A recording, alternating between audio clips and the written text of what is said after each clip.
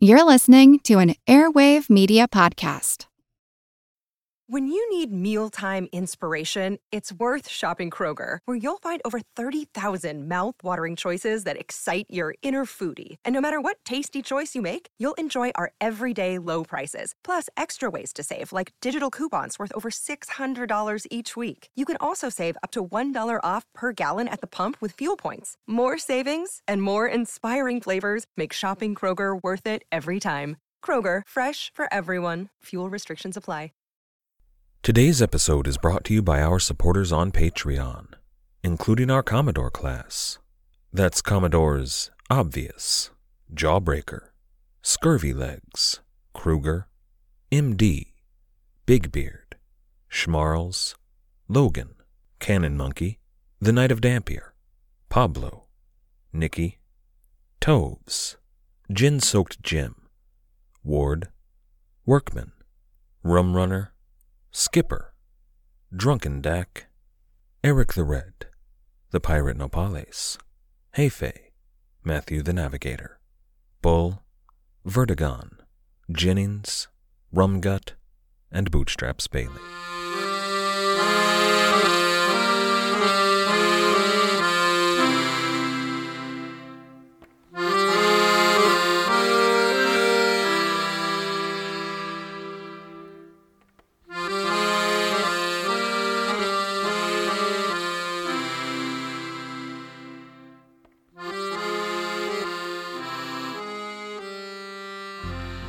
Hello.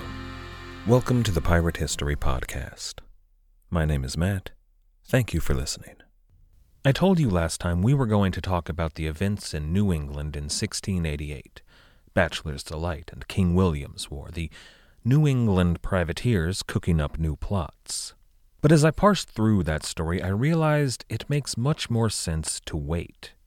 That story is important, but before we get there, we need to turn our eyes to the south, to events taking place in and around Tortuga and Petit Goave and Saint-Domingue in general that involve the last great generation of French and Dutch buccaneers. Now, I'm going to be asking a lot of you today. There are a number of stories we've talked about in the past that are all coming together right here. I'm going to be referencing all of them, which makes today both a terrible place to pick up the show, but also an excellent place, because all of those threads are going to begin to coalesce today. I want to pick up today, again, at the tail end of the Second Pacific Adventure. This time, though, with the French fleet that was led originally by Francois Groenet. By the 1st of January, 1688, Groenet was dead, and his fleet had been split into two factions. The French marched under Mathurin de Marais. The English, at that point, were under George Dew. And I say they marched because by the 1st of January, 1688, the pirates had abandoned their ships and landed on the coast of Honduras to begin their march overland to return to the North Sea. You may recall that story through the eyes of Raveneau de Lussan. If so, you probably remember the animosity between the two sides, the English and the French. For example, Lussan makes special note of Pierre Le Picard, perhaps the same Picard that sailed under Henry Morgan, but on this voyage he marched with the English, not the French. But beyond just pure animosity, they were playing politics as well.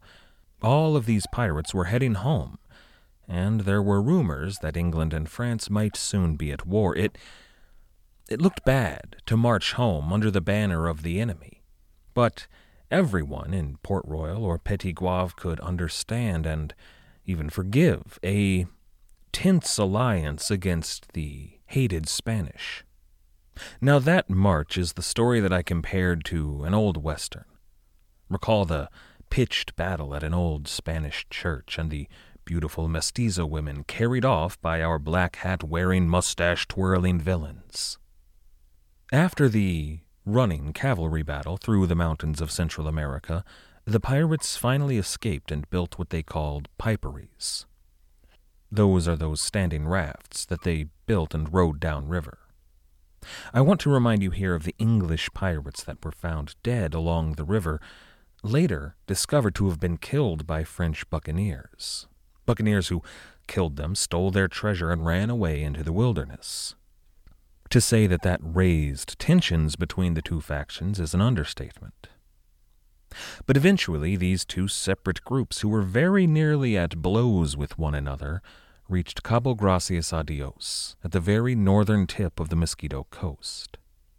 Now that's the home of the largest settlement of Mosquito people anywhere in the world. It's also the spot that Francois l'Olonnais lost his life, where he was ritualistically eaten by the mosquito that he had spent several weeks abusing and torturing. That was the last substantial interaction that any French pirates had with the Mosquito people, so these French pirates were a bit tense. But the presence of the English likely tempered whatever animosity may have been present toward them. Now, Lussan was understandably nervous, but he grew even more so when the English pirates spotted a merchantman out of Port Royal and flagged her down. Lussan writes, quote, "The English met with an English boat from Jamaica, whom they were very forward to press to go and ask leave of the governor of that island for their safe coming thither, because they had gone without any commission. That vessel was unwilling to go thither without they laid down 6,000 pounds sterling by way of advance. They, the pirates, being not in a condition to run the hazard of such a sum, because many had lost their money by the oversetting of their piperies, stayed with the Mosquito Indians, who are very kind to them." End quote. So the pirates all just kind of settled down to wait. The English were living among the Mosquito, and the French were living alone just down the coast. There was a tense moment here when a party of Mosquito men arrived at the French camp, but there were some Englishmen that followed them shortly. Lussan says they, quote, "politically thought to send us word." See, there was another ship nearby. The Mosquito had spotted her, and the English were happy to lead the French to it and sail away, but the French had to agree to take the English with them to Saint-Domingue. The captain of that ship offered to drop all of the pirates, or even just the English, at Jamaica, but Lussan says, quote, "We, not knowing how matters stood between France and England, whether it were peace or war, engaged him to carry us to Santo Domingo for 40 pieces of 8 a head." End quote. And it's here, with their arrival at Saint-Domingue, that Raveneau de Lussan's story comes to an end. And that's a real shame, because when they arrived at Saint-Domingue, big things started to happen. Decisions were being made that were going to shape the world of the pirates for years to come. If one were inclined to give events such as this, about which very little is actually known, if one were inclined to give them big, dramatic, hyperbolic names, one might choose to call an event like this the Last Council of the Brethren of the Coast. Of course, to use such a hyperbolic name, one would have to be kind of a fool. This is episode 181, The Last Council of the Brethren of the Coast. As this is the swan song of the Tortuga Buccaneers, I think it's fitting to take a moment to remember the island's pirate history. This will also let us put the relevant players in place for the events of the Last Council of the Brethren of the Coast. The French colony on Hispaniola was founded by Huguenot Bucanier round about 1625. From their base on the island of Tortuga, they hunted boar, but by 1650 or so they had graduated to hunting Spanish shipping. It was in 1665 that King Louis XIV finally officially recognized the colony and exerted some oversight. The governor that he installed there, Bertrand d'Ailgrand, was little more than a buccaneer himself.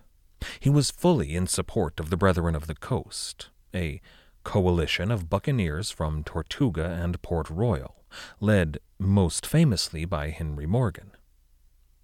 As the Franco-Dutch War loomed on the horizon, d'Ailgrand founded a new capital at Petit Goave, on the northern coast of that long peninsula in southwest Hispaniola. It was d'Ailgrand's nephew, though, his successor, Jacques Napevu, that prosecuted the war. He did so by lettres de marque, letters of marque, and he empowered an entirely new generation of Brethren of the Coast to do so. The leader of this generation of Brethren was Michel de Gramont, the king of the buccaneers of the 1670s, and Gramont was French. But his protégés, men like Michael-André Zoon and Lauro de Graaf, Jan Willems, and Jacob Evertsen, they were all Dutch. However, most of their lieutenants and quartermasters were French. People like Pierre Lepine, Jean Fantin, Jean-Baptiste Ducasse, and Jean Charpin. Now, I know that I'm throwing a lot of names at you, names that you likely have forgotten by this point, but they're going to come into play today. There was also, though, the odd Englishman in this ragtag group of pirates, people like Thomas Paine. Now, in the latter years of the Franco-Dutch War and the years immediately following the war, this cabal of privateers was at the top of their game. They could attack the Spanish anywhere, on land or at sea, and do so nearly with impunity. But then, in 1683, the English Declaration against Piracy was promulgated. Most of the English pirates in the West Indies sailed south for the Second Pacific Adventure, and a lion's share of the Frenchmen went with them. That's Mathurin de Marais and François Groenet. But there were those, like Lauro de Graaf, that settled down and planted sugar. This shift away from a privateering-based economy toward an economy based on agriculture and slavery, well, that was the real tipping point for Saint-Domingue. That's when the island's character began to change. The few pirates who stuck around at Saint-Domingue, who didn't sail south but also weren't of a mind to settle down and buy slaves and start growing sugar, well, they found Tortuga even less and less welcoming. So those pirates left Saint-Domingue behind. They roved the seas, which gives rise to that piratical reign of terror that lasted from 1683 to about 1685. It was during that period that pirates like Jan Willems and Thomas Paine and Jean Fantin and Jacob Evertsen, that whole group, that's when they would descend on ships and cities and devour their plunder like locusts. But that state of affairs could not last. The hammer was going to come down. The sword of Damocles was hanging over their heads, and it became clear that they had nowhere left to hide in the West Indies. So most of them fled. Several went to Africa, but some of them, like Thomas Paine and Jan Willems, they headed north, for Newport, Rhode Island in their case. Remember, Thomas Paine built that famous windmill. But this exodus gave the West Indies a couple of years of relative quiet. And then 1688 arrived. In January, just after those Pacific adventurers had landed on the mainland, the Duke of Albemarle, serving as governor of Jamaica, received word, quote, "The pirates, Yankee and Jacobs," Jan Willems and Jacob Evertsen, "have fallen upon a great Spanish ship in the Bay of Honduras called the Hulk, or the Urca. If Yankee failed in this attempt, he is ruined, for it is said that he was very ill provided before." End quote. Jan Willems was ill provided before. It was a lean couple of years, but that raid was a success. And it's going to prove to become a major turning point in today's story. But it was also the last adventure of either Jan Willems or Jacob Evertsen. They were both killed in action during the fight. But after the death of those two captains, their fleet split up. Now, we don't know the details here, but boy, do I wish we did. See, there was a schism between two factions in that fleet, and it appears to have been mostly a schism along national lines. And each side chose their own respective leader, lieutenants of Jan Willems and Jacob Evertsen.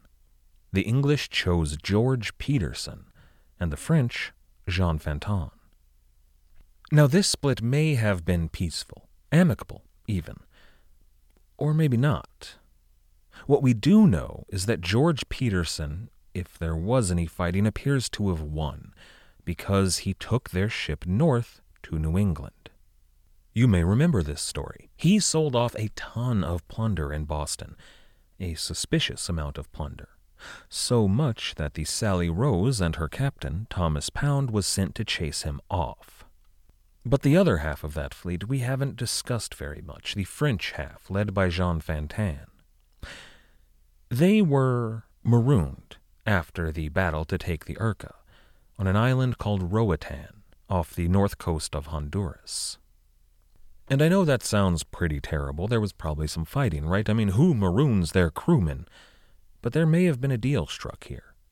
Now, that crew was small, but there were a few British pirates, 7 or 8 of them, that chose not to sail with George Peterson. One of those pirates may or may not be one of the most famous pirates of all time. This episode may or may not exist mostly to introduce one of these most famous pirates of all time.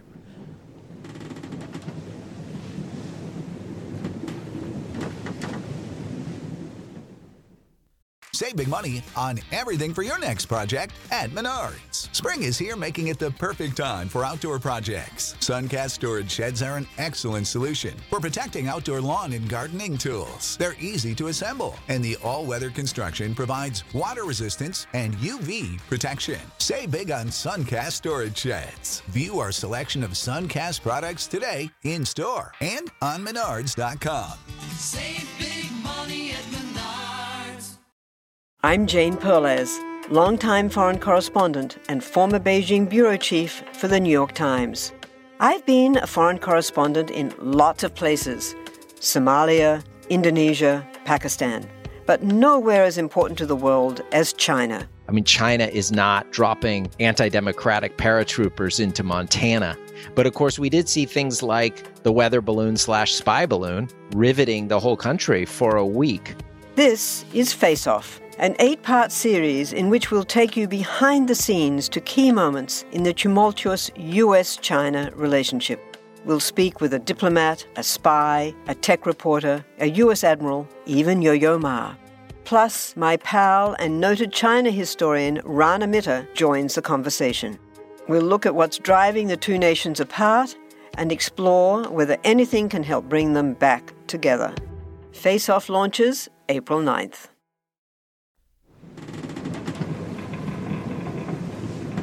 But before that, if you'll forgive me just a bit of speculation here. There's a series of events that could have happened. The timeline makes sense, and it does explain some questions to me at least. But it's a story we don't have any evidence for. If you were an English pirate sailing away from Roatan Island, there are only 2 directions you can go. You could sail north, but that would take you directly into the Spanish-Cuban waters. Or you could sail east along the coast of Honduras, which would take you right by Cabo Gracias a Dios. That's where the modern borders of Honduras and Nicaragua meet, and it's where the Mosquito Coast begins. George Peterson, an English pirate, would almost certainly have stopped off there. He would have wanted to collect wood and water and probably food. And as an Englishman, he knew the Mosquito people. Now, this is the sort of routine thing that was happening all the time in the West Indies. But this, shortly after the sack of that Urca, was in late January 1688, which is naturally exactly the moment when all of those pirates from the Second Pacific Adventure were at Cabo Gracias a Dios, living among the Mosquito and looking for a ride to Santo Domingo.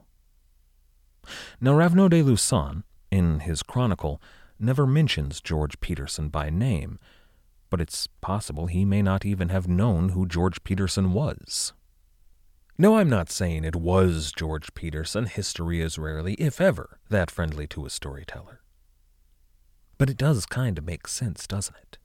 He was in the region at the time. And who else do you imagine would stop off at the Mosquito Coast at a settlement of Mosquito Indians and offer to give a bunch of rambunctious, filthy pirates fresh out of the Pacific Ocean a ride home? some God-fearing merchant trader on his way back to Port Royal, a good king's man would stop and give a bunch of French buccaneers a ride to Santo Domingo? No. A smuggler, maybe, but another pirate seems the most likely, and George Peterson was there at the time. So keep that in mind. Because it would, if it did happen to be the case, it would explain one of the most confusing elements of today's story. Regardless of who the captain happened to be, it was early February when the pirates from the Second Pacific Adventure arrived off the coast of Hispaniola. They anchored at Cow Island, the Ile Vache, one of the favorite clandestine meeting spots of the Brethren of the Coast. The fleet sent a group to Petit Goave to announce their return to the West Indies, to those in the right circles at least, but also to learn what they could about the political situation. And this sets the gears for the last council of the Brethren of the Coast to turning. So what actually happened at the last council of the Brethren of the Coast? Well, by this point, Lauro de Graaf was a respectable citizen.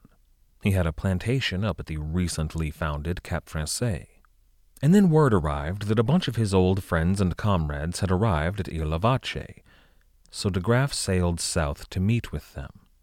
The governor, at this point Pierre-Paul de Cussy, was going to show up as well, but not yet. He gave Lauro de Graaf enough time to put everything in its right place, to make sure that these pirates didn't look too much like pirates, to ensure, that is, that they would not be immediately arrested and subsequently executed. De Graaf organized everything. He sent a bunch of pirates off on a mission, first of all, and we'll talk about that in a second.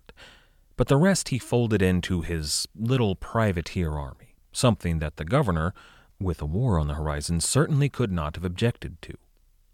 All of this, the council in general, reminds me of like a high school kid who threw a real rager of a party while his parents were away for the weekend, and then, Sunday evening, was desperately trying to clean up all of the liquor bottles and that spot where the bong water spilled before his parents get home.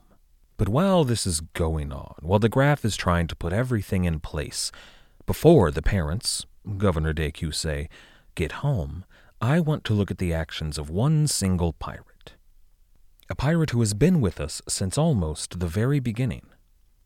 Pierre Le Picard. David F. Marley writes in Pirates of the Americas, quote, Picard and his flibustier were leery of any official retaliation for their actions, peace having long since been declared. Therefore, they feigned ignorance of this state of affairs. Governor de Cussy was not present, being on an inspection tour of Saint-Domingue's northern districts, so there were no immediate repercussions, although it soon became obvious that Crown policy had changed drastically with regard to roving. Picard and many other freebooters therefore elected to disperse farther afield. End quote. Picard would settle down eventually in French Acadia, up in modern Canada. But first he made a brief stop at Newport, Rhode Island. And this visit matches up almost perfectly with George Peterson's arrival at Newport, Rhode Island. If one were working off the assumption that it was in fact George Peterson who picked those pirates up at Cabo Gracias a Dios, it's possible, even likely, that it was George Peterson that gave Pierre Le Picard a ride up to Rhode Island. Now, no one thought much about Picard's arrival at the time, but a couple of weeks later, when some of Peterson's men were arrested for fencing all of that plunder, everyone started to look really hard at old Pierre Le Picard. He was followed, maybe even picked up and questioned, but nothing came of it. He was behaving himself and didn't have a suspicious amount of treasure on him. But I do want to mention another man who was in Newport at the time. Not yet a pirate, not even a sailor, as far as we know. Thomas, too, owned a small farm just outside of Newport, Rhode Island. He had a wife and 2 children in Newport in 1688. And in fact, it's that little tidbit that gives us our first reputable record we have of Thomas Tew. We don't even know where Tew was born, maybe England or maybe America. There are those who believe Bermuda is the most likely possibility. There are, of course, rumors and legends about all of it, but nothing's concrete here. Now, it's not Thomas Tew that is one of the most famous pirates of all time toward which we are working today. He just happened to be in Rhode Island at the time that George Peterson and Pierre Le Picard met up with Thomas Paine. If he had any contact with the pirates at all, which is possible, but we don't know, but if he did, it's likely no more than him having bought them some drinks and listened to their stories at the local tavern. But with that, we can finally say goodbye to one of the original Brethren of the Coast, and wish Pierre Le Picard a long and restful retirement. But when we turn our eyes back to the West Indies and the last council of the Brethren of the Coast, we finally have some hard documents from which to work, thanks to Pierre-Paul de Cussy, the governor who was about to arrive at the council. That story begins 3 or 4 months earlier, in late 1687, when Lauro de Graaf was attacked by a Spanish frigate for, the piracy.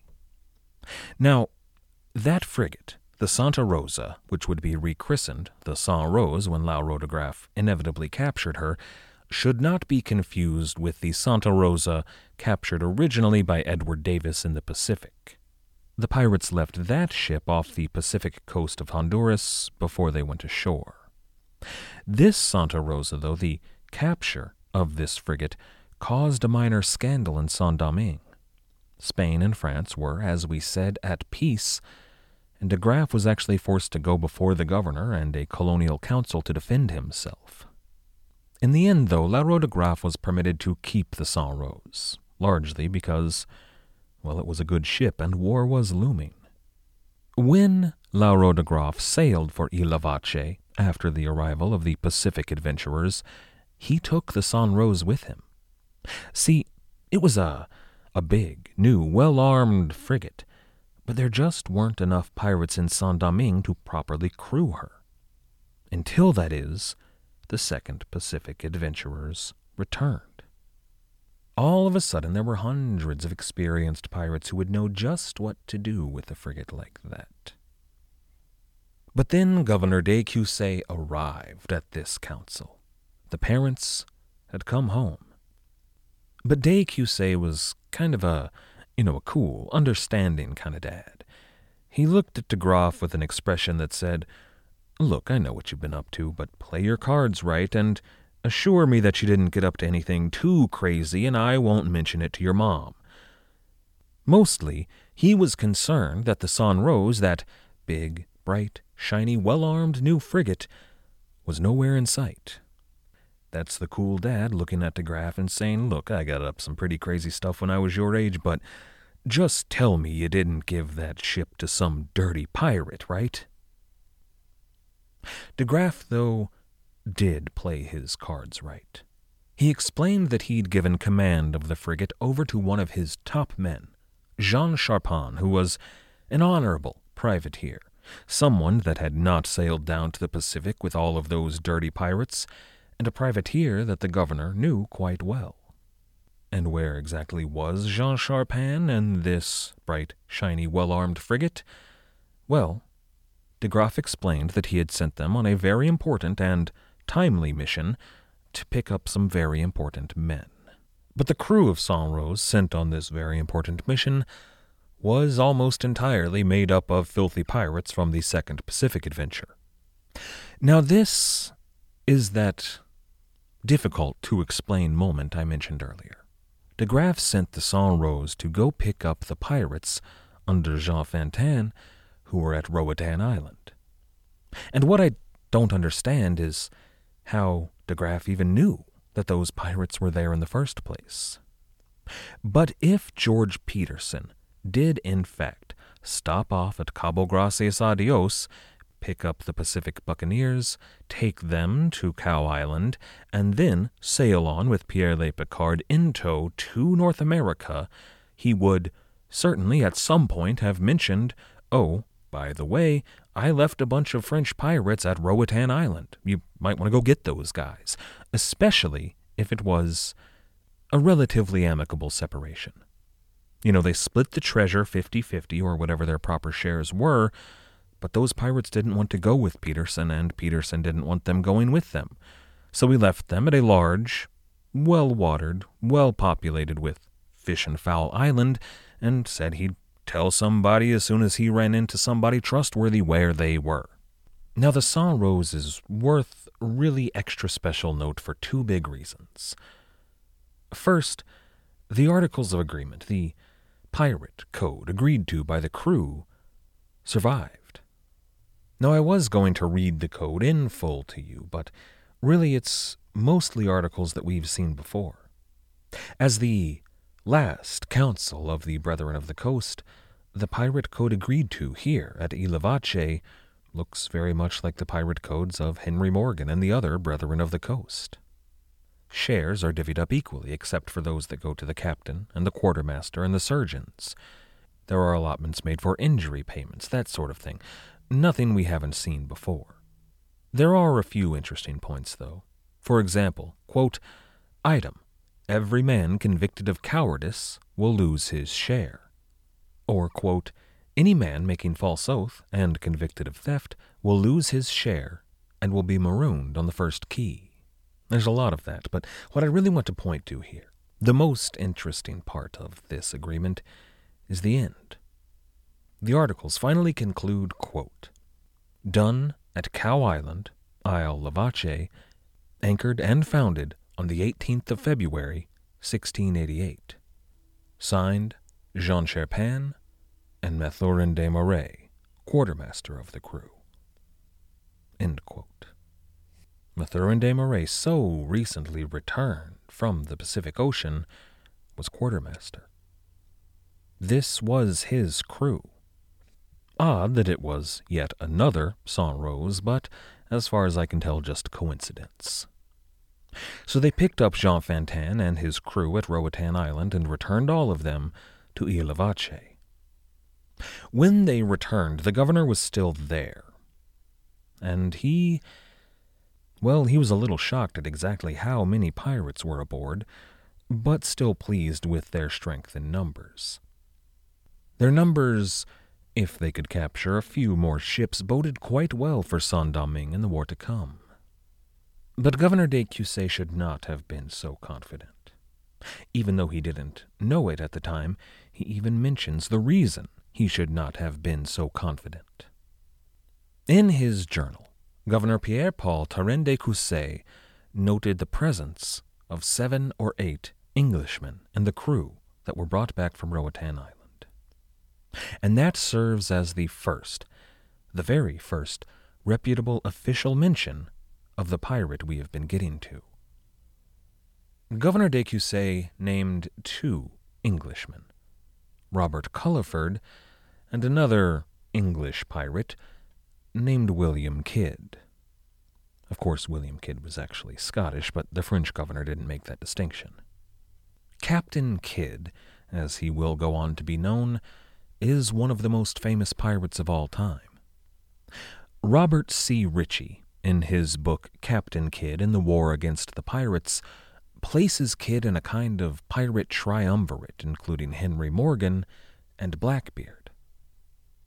And in fact, it's a distinction that may or may not be earned in the case of William Kidd, as we're going to discuss in great detail.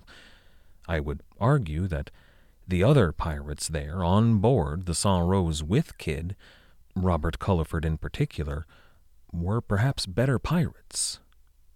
Historian Richard Zacks writes in the introduction to his book, The Pirate Hunter, The True Story of Captain Kidd, quote, as I followed Kidd, another character kept elbowing his way upon the stage. Kidd's long-forgotten nemesis, Robert Culliford. It is uncanny how the lives of these 2 men intertwined and how they became locked in a kind of unscripted duel across the oceans of the world. End quote. Culliford is going to concern us a great deal in the weeks to come. Now, I'd love to give both Culliford and Kidd the kind of introduction I gave Henry Every. I'd like to give Thomas Tew that same introduction, but less is known about those three.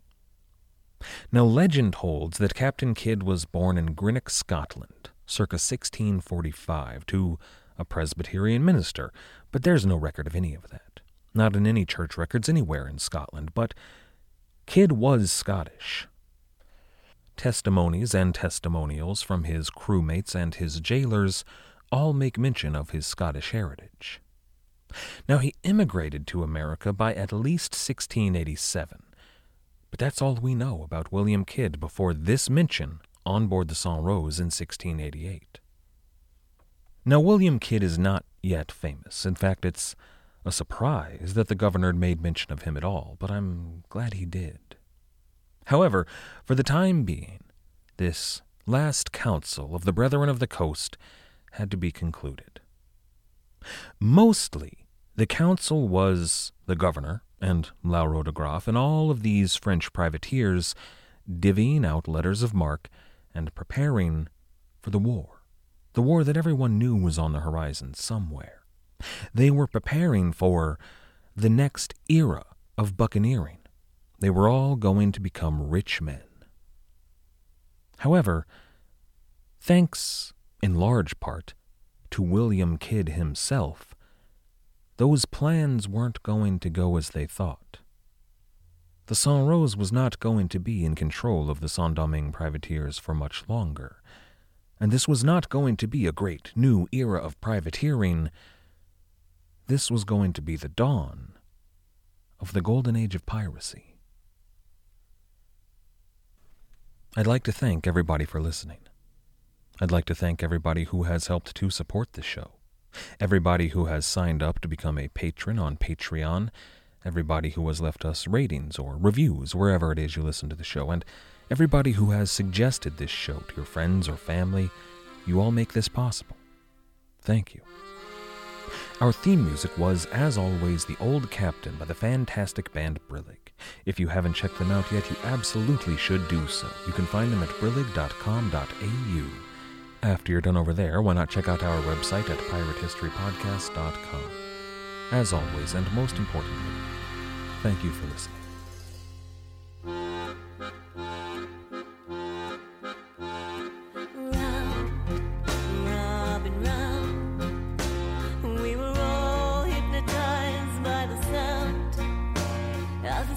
From the old country told for a pint and a pound. Stories of battles at sea, from a voice that could shake down the trees, and the face of an angel all battered by grand tragedy. Raise your glass time has come now to bid him goodbye. For at first light this morn, the old captain has died.